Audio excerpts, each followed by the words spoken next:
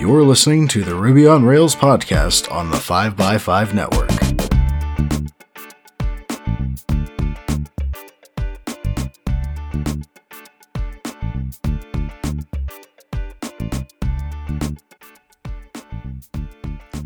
You're listening to episode 306, and I'm your host, Brittany Martin. Back by popular demand, I'm joined by Brian Mariani today. His episode, number 287, was the most listened to episode of last year. If you've yet to listen to it, pause and listen to that one first. As a reminder, Brian Mariani is the founder of Mirror Placement, a Ruby on Rails focused recruiting firm based in Boston, Massachusetts. Since 2006, Brian has been connecting Rails engineers with Rails startups across the country. He thoroughly enjoys being part of the Rails community and helps foster the growth, camaraderie, and mentorship the community is known for. Welcome back to the show, Brian. It's great to be back. Thank you so much for having me once again. So I have to start the episode off with your reaction. Brian, how does it feel to be the guest on the most popular episode of 2019? Well, you know what's funny is since we last spoke, I've kind of secretly been clicking the play button on that episode about 50 times a day to kind of beef up my stats. I'm kidding.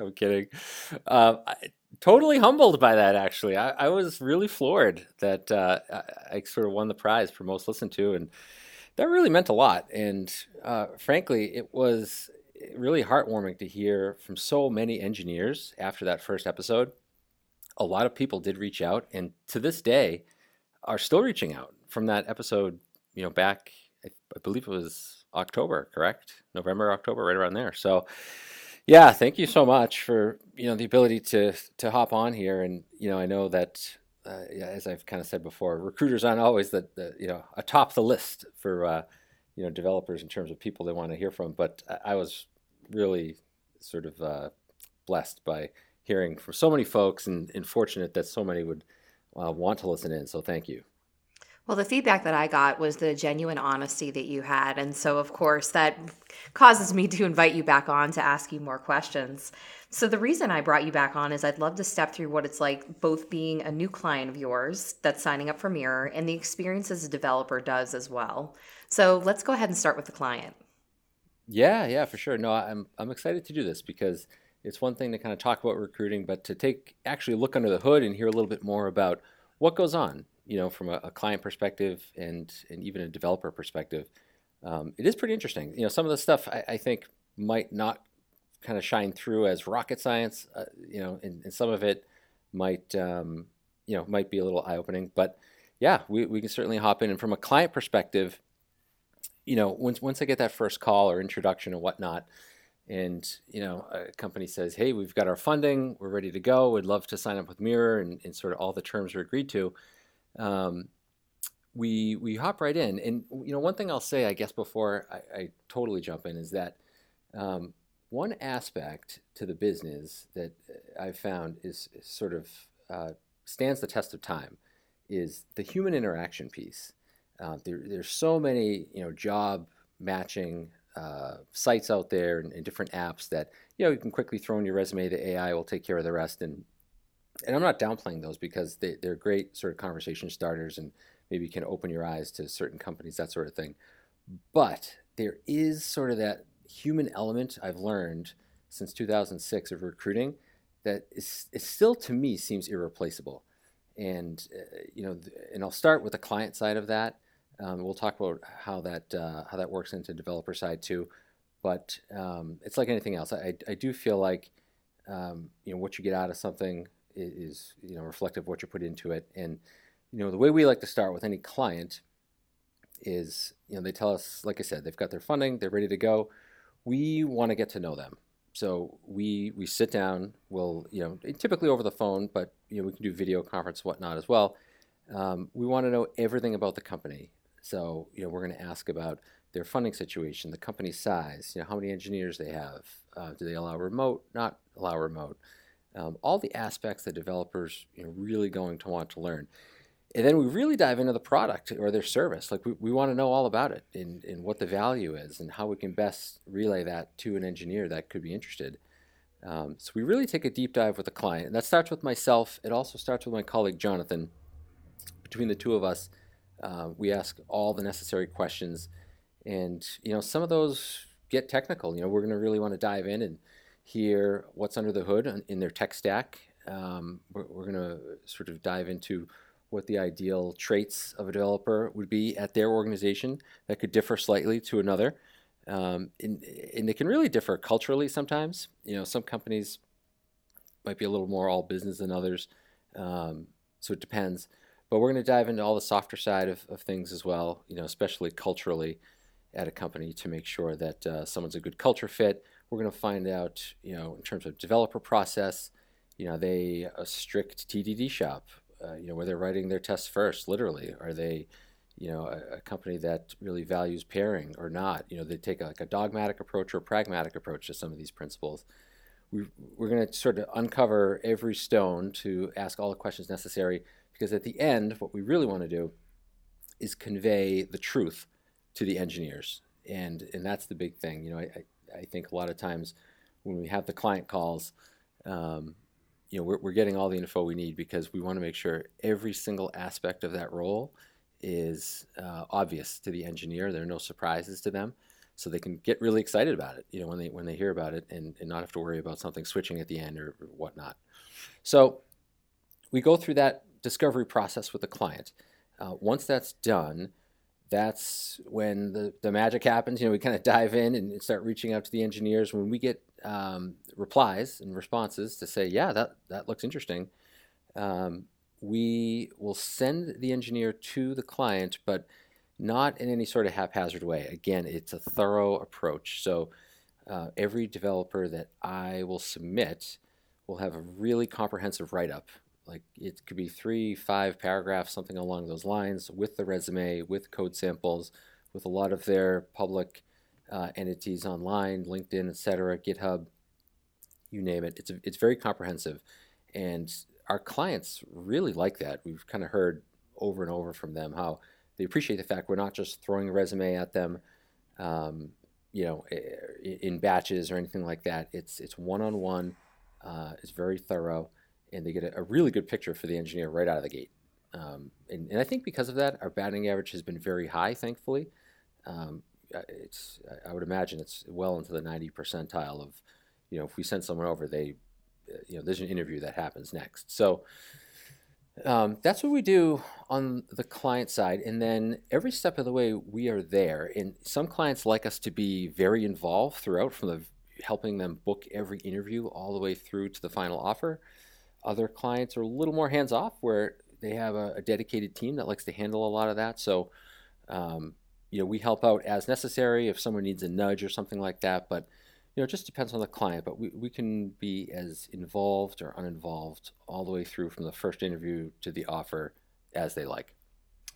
Have you ever made suggestions to the client so that they appear more appealing? Have you ever uncovered some cool technologies that they're working with that they haven't been forthright about, or just something really great about their culture that they haven't been talking about, so that way overall the job just sounds more exciting? Yeah, it's a good point. Like, oftentimes we'll have them even pitch it to us, because the more that they can share about, and that's one of the questions I ask, like, why would engineers want to work here? What do you guys tell them? Like, it's one thing to kind of get into the statistics of the company, but to hear the pitch, like, what's the value? What's going to get them to jump out of bed to come to work for your company? Like, we want to know that, so we can relay that. And I will say, we are somewhat selective. We don't recruit for every company. That's another thing, because we have always kind of looked at this through the lens of software engineer in general, where if a company just doesn't maybe tend to match up with the values that the Ruby community typically stands behind, or just the kind of folks that we have known the Ruby community to be, we might not recruit for that company, quite frankly. So they've got to have a good value behind what they do. I think almost any time a company has a great mission behind what they do, there's some sort of philanthropic or humanitarian effort that makes the world a better place. I love those companies, and the Ruby community loves those companies. So we always strive to work with them when we can. But you're right. Yeah, if there's anything cool or unique about that company, we will call that out and sort of dive deeper there, because those are great hooks to get people's attention. And and frankly, just great reasons to want to work at those companies. So every now and again, a company might glaze over something that is more important than they realize, and we'll point that out to them so that we can do our best possible job recruiting for them. That's fantastic. And I already knew that I love the Ruby community, but just hearing that philanthropic opportunities make Rubyists come faster makes me even happier. Now, Brian, I'd love for you to take me through the developer side. Absolutely. So the developer side, again, it's the sort of me and you interaction like we're having right here. That one-on-one I really value so much. In some ways, it can almost it can almost seem like a little bit of like a therapist role, so to speak, because you'll sit down with an engineer and it's amazing. Sometimes they really someone will really want to change jobs for it could be a fairly serious reason, like maybe there's like coworker they really just they can't stand to work alongside that person. They need a change, and or maybe it's a lot lighter, and that's great too. But it can really run the spectrum of reasons that people want to make the move, and that's always the first question I ask, because it's always kind of gets to the heart of the issue, which is, what's driving you looking for a new job? And sometimes it can just be curiosity, and that's great, and we have plenty of those calls too. And sometimes I will say it can take a couple times of me asking the question before we really get to what is driving you looking for something new. And some of those answers are basic. They just kind of feel like the company's running out of funding, or there's been changes in management, or they're just not as excited about the product. And sometimes it can get even more detailed than that. So that is the key. I feel like in order for us to kind of fix the problem for them about finding a new job, we need to know what the problem is. And everyone's very forthcoming about it. It's just sometimes it takes a little longer than others to get to what that is. But once we have that, it's super helpful, because if someone says something like, I'm kind of tired of working on these microsites, or all we do is we're serving ads, and I want to do something more fulfilling. Like that's a key word. I'll hear that, and it's like boom. I immediately can kind of think of 3-4 companies maybe that are going to kind of get them to where they want to be and feel more fulfilled. So we'll have those talks. We'll obviously get into technical discussion, especially these days where the whole idea of the full stack engineer is kind of going the way of the dinosaur. Someone might say, I'm definitely more front end leaning, or I'm definitely more back end leaning. I want to get deeper technically as we can to kind of find out where, what the right type of role is going to look like. And once we sort of have that discussion technically, we kind of find out if there are any verticals that really make sense, any passions that they might have or interests they might have. We take all of that, and that's going to spark some ideas for me immediately or down the road. So we take copious notes.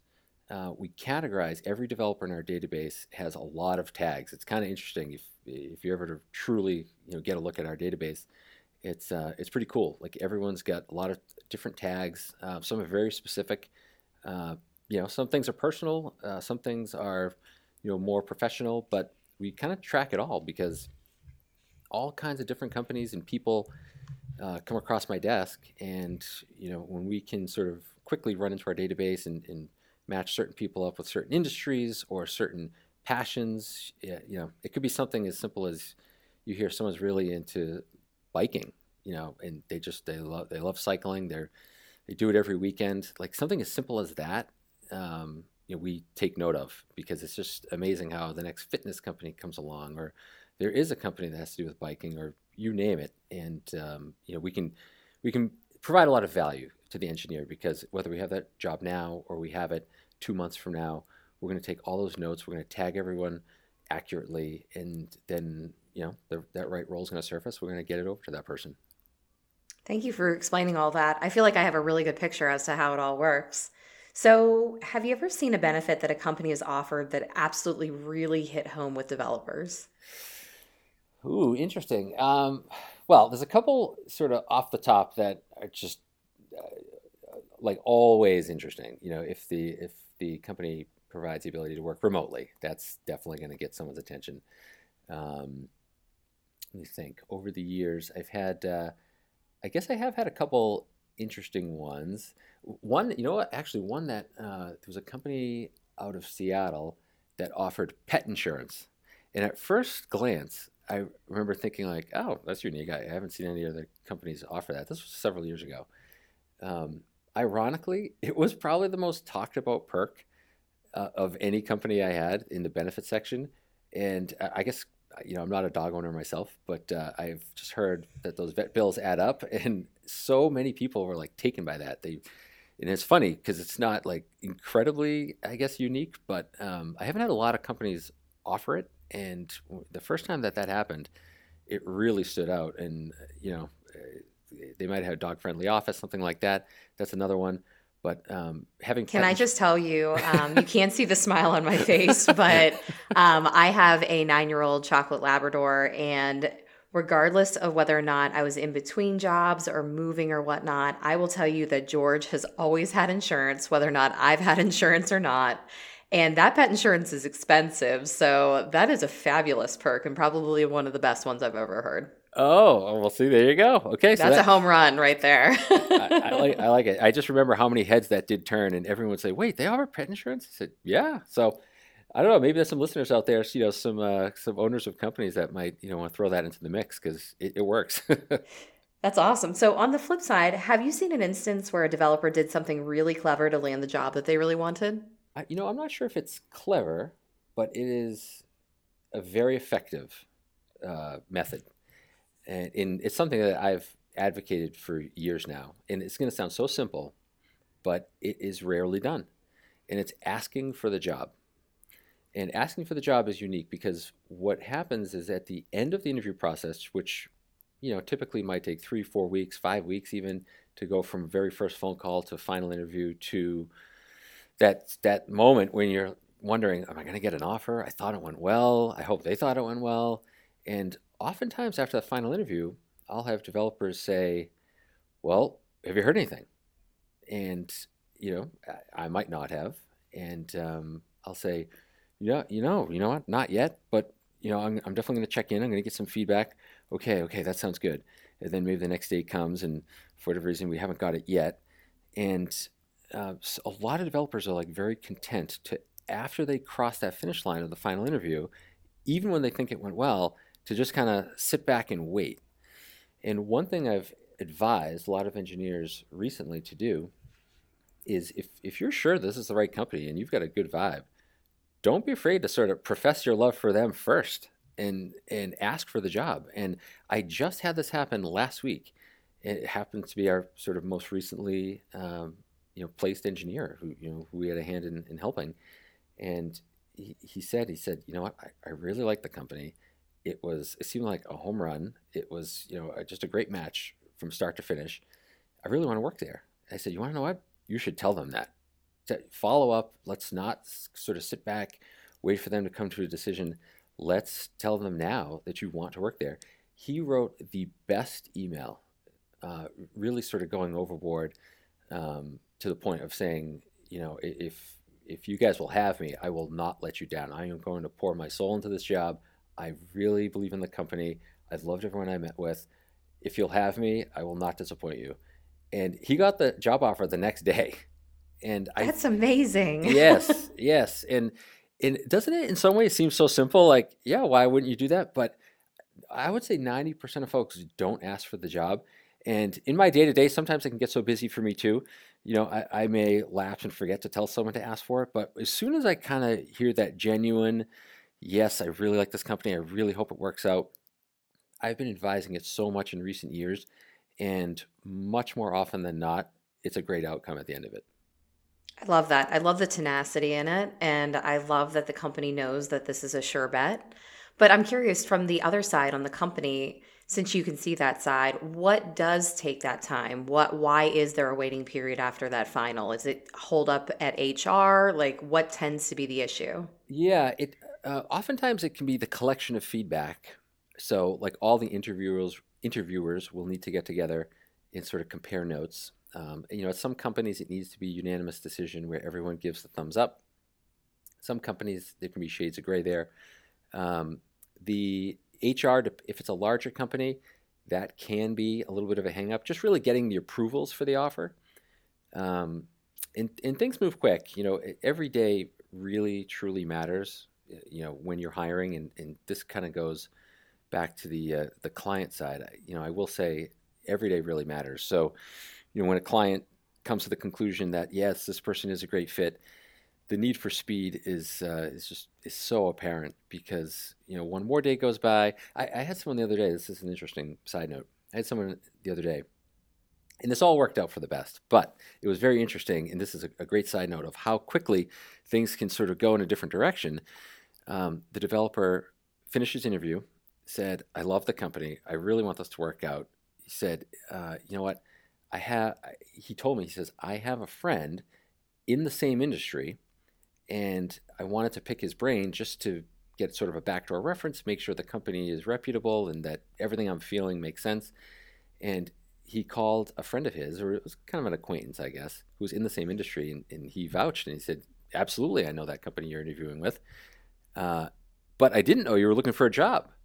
So if you are," he's like, I'd love for you to chat with our VP of engineering. If you still have a day or two here, maybe we can put something together quickly." And it was funny because, I certainly have a responsibility to go back to my client to say, hey, he kind of wanted to do the backdoor reference just to make sure that, everything he was feeling about you guys was valid. And the company said, yes, that you guys are a great company. But they also said, now that we know you're looking for a job, we want to talk to you. So it's a great example of how quickly in one day, you can be at that finish line, and then one person hears one thing and, they want to hire that engineer. So there's definitely that need for speed on the client side to, if you get to that final interview, definitely be able to make that decision quickly and get that offer letter out quickly. It matters so greatly. But yeah, from the developer side, ask for the job. It really matters, and, it can help speed things up as well. I think that's such good feedback. And I'm curious, I'm going to take a guess as to which way you're going to go with this, but if you as a developer are interviewing for multiple jobs, do you believe that you should be truthful about that with each of the companies, or can that be seen as deceptive? No, 100% transparency is the only way to go. When I first started Mirror back in 2006, it was one of those deals where we said, you want to know what, maybe a situation like that where a developer is interviewing multiple companies. I guess it's kind of his own business, but or her own business. But when you get to the end of the interview, this is where I get so many questions from developers. When you get to the end of the interview cycle, if all of your final interviews don't all match up, you find yourself in this really weird state of needing a couple extra days after someone gives you an offer. And you're stuck saying, oh, I really like this company, but I can't quite say yes yet because I went through this whole process with the other company. I'd like to see what they offer, which totally makes sense. The very best thing to do is be 100% honest that you are talking to multiple companies right from the beginning, or at whatever point it makes sense to reveal that. Honesty is always the best policy when it comes to that, because a trend I have seen, and I love this because it's sort of reciprocated by the companies, is that if you do tell them that you are interviewing with one or two others and I think they're going to make offers, if you're upfront about that, companies love it because you're being honest. And they also will reciprocate by saying, you want to know what? We're not going to put like an artificial timestamp or deadline to make a decision on our offer, because we want you to choose us. We want you to make the best choice for you. And if that means giving you a few extra days to see through a different opportunity, we want you to do that. We don't want you to feel like we forced you to pick us and didn't let you see that last one through. We don't want that sort of hanging in the back of your mind. What would that have been? We want you to come in with a very clear conscience, and we want you to essentially choose the best company that's the best fit for you. And so many of my clients do that now, and I know developers really, really appreciate that, because it sort of removes any artificial deadlines, having to make decisions. This offer is going to explode in 2 days. You need to make a decision. That can be tough.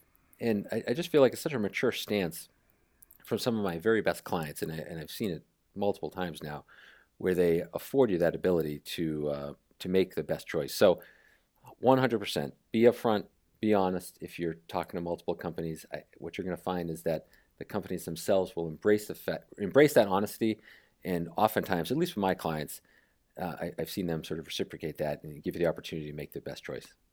Honesty is the best policy. So the last question that I want to ask you around recruiting is around of a little bit of a sensitive subject, and that's money. Mm-hmm. As this is, I think, especially an important question for people in underrepresented groups, or should they be juniors or just getting into the early part of their career. But I'd like to hear this assurance. Have you ever seen a company immediately end negotiations with the developer because the developer, quote unquote, asked for too much?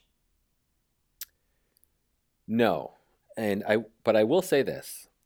I have the money conversation with every engineer up front, and I've noticed people being very transparent about this more and more as time goes on as well, and I really appreciate that as well. I think, I mean, who knows? When I was first started, maybe I asked the wrong way or something like that, but people were a little more close to the vest about salary, but I do feel like people feel much more comfortable these days, being very upfront about it, and I return that favor too, and I am fully upfront in terms of like the budgets of my clients. And I say, look, we're not trying to, at the end of the day, we want to make sure that the developer gets the salary and compensation that they deserve and that they are looking for. So if they're looking for a little bit of a bump, we want them to get that, of course. And, we will help them maximize that at any of our clients. Now, we also have the responsibility to our client to make sure that any developer we send them is going to be within their budget. And at the end of the day, we really want to make sure that we do right by both, so that any engineer lands an offer that is affordable for the client, and the client feels that they're worth that salary, and that is a nice bump for the engineer. And it can sometimes be tricky to be on both sides of that, but again, I think if you're honest and upfront about it, it always works out. It really always does. And but I do like to sort of set the expectation with any engineer I talk to about salary up front, because there are times now and again where an engineer, a Rails engineer, really any engineer can say, hey, I have a friend that works at Facebook that's making this.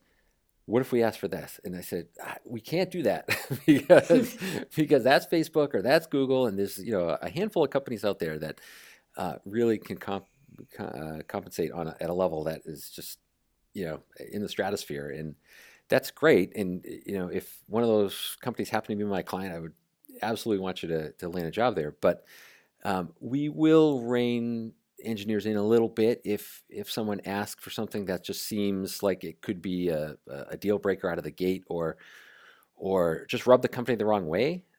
We don't want that to happen. So we'll advise anyone what the ranges look like, but we'll always do so with their 100% obviously best interest in mind. We will again maximize it as best we can compensation wise, but not at the risk of them missing out on their dream job. That happens all the time. A developer will tell us, they'll say, hey, I definitely want to make above X, but if this company checks every single box and you think X is too much, please tell me, because I don't want to risk missing this opportunity, because this is the kind of place I really want to work. So we will navigate that always in the best interest of the developer to make sure that they don't overshoot anything, but we don't want them to sell themselves short either. So we really just always kind of land somewhere in the middle there that's going to make both sides happy. And that's the beauty of working with you, because you can see it from both sides. So Brian, what are your thoughts on the Ruby on Rails community's future? Yeah, since last we spoke, and and I've listened to some of your previous guests too. It's from my perspective, nothing's really changed. Things seem very strong. I will say, if there's anything maybe in the past 3 months we've seen, or even longer than that, as I've talked to some clients, is that there's so many legacy Rails apps out there that I just can't foresee anything other than a lot of work just going to be maintained and going to continue to be out there for a lot of engineers. So that all seems to be going strong. I am still super busy, helping Rails shops that are very Rails focused hire. There's still a lot of hiring going on, and Jonathan and myself we're constantly at work, trying to fill these Ruby jobs. And I will say that of the new clients we were talking to, maybe in the past year or so, if there has been one trend that, again, we're just keeping an eye on, it's that a lot of newer companies that are really greenfield, and that's the key. They're ready to start building, and they don't have a code base yet, but they've got funding behind them. A lot of them have taken more of a best tool for the job mentality, and what they've told me is that if that's Rails, it's going to be Rails. If it's Python, if it's Go, if something else, like they're open to all of that. But if there's one, I guess, trend I've seen is that a lot of new startups are very willing. They'll talk to me because they'll say, "Hey, we were referred to you as being a great sort of Rails and JavaScript recruiting shop, and if you have a great Rails engineer, Rails makes sense for us. That's what we're going to go with. But if there's a different tool that might allow us to do the job better, we might want to go with that." So a lot of times they'll ask us to find an engineer who is, the term I use sometimes is raw athlete, someone who's just, got a great breadth of experience, maybe in various languages and frameworks. But a lot of times it does come back to Rails just because, Rails community is just filled with, a certain type of engineer, your real kind of go-getter engineer, and it's still the fastest, oftentimes, solution for the job. If something's maybe more data heavy, maybe they're gonna break it into microservices. Maybe there's gonna be more Python elements in there. But yeah, from my desk, I really am happy to say that it's very strong. The community is still thriving. There's a ton of jobs that we're working on, both on-site roles and remote roles. I think I mentioned last time that remote has picked up a little bit, and I'm hoping that's a growing trend because it's making a lot of engineers very happy to be able to get their hands on remote work, and we're seeing more of it, and it is Rails focused. And a lot of the roles are back-end focused. We have some standalone front-end roles too, but as we've spoken about before, if you've got really good standalone back-end Rails chops, they're still very much in demand with my clients. That's great. Thank you so much for coming back, Brian, and offering so much great advice. How can listeners reach out to you? Yeah, well, thank you again for having me back on. Hopefully, we're highly listened to in 2020 as well. We'll see where we rank. But we can always visit mirrorplacement.com. My email is Brian, Brian, at mirrorplacement.com. So that's always the best way. I think an email would be great. And hopefully we hear. Last time when I was on, it was great because there were a lot of old faces, old names, just people that I've connected with in the past who said, "Hey, I heard you on the Rails podcast. I couldn't believe it was you. I wanted to reach back out." That was awesome. And then a lot of new folks, just people that we hadn't met before and hadn't interacted with, that just kind of came to us out of the blue. So thank you so much for, again, the ability to be here. And thanks to all the listeners out there for following up and getting in touch. We really appreciate it. And, every interaction, every phone call, every email, we just really appreciate it. You're welcome. It's great to have you. And listeners, I'm thinking about having Brian back in probably a couple of months to maybe do a Q&A. So stay tuned for that, and I'll talk to you next week.